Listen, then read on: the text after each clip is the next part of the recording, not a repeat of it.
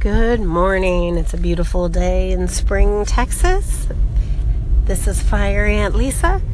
Welcome to my Gulf Coast garden.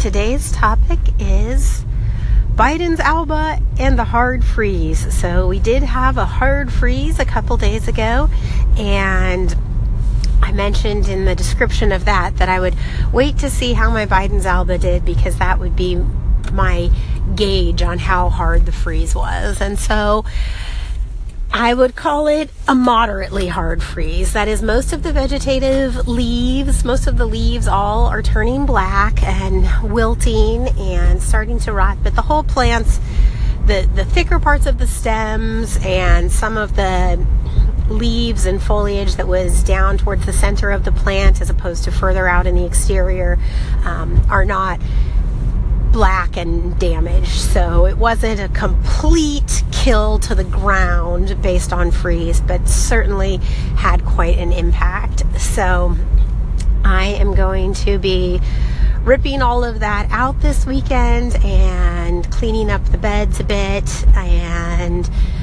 I think for this year, I'm just going to go all in on collard greens. That's going to be my plan. I just want more collard greens so that I can have plenty for my collard green breakfast, and hopefully have enough that I can start feeding my husband collard green breakfast. So just have a dream of a forest of collard greens in my beds, and that's what I'm going to go for. So I'm going to be ripping out the Biden's Alba, kind of just giving it a light little weed over, and then I'll probably start my collard greens in pots. I just have a lot more success with starting seeds in pots, so in small pots until they germinate and kind of get going a little bit, and then I'll probably transplant them into the ground.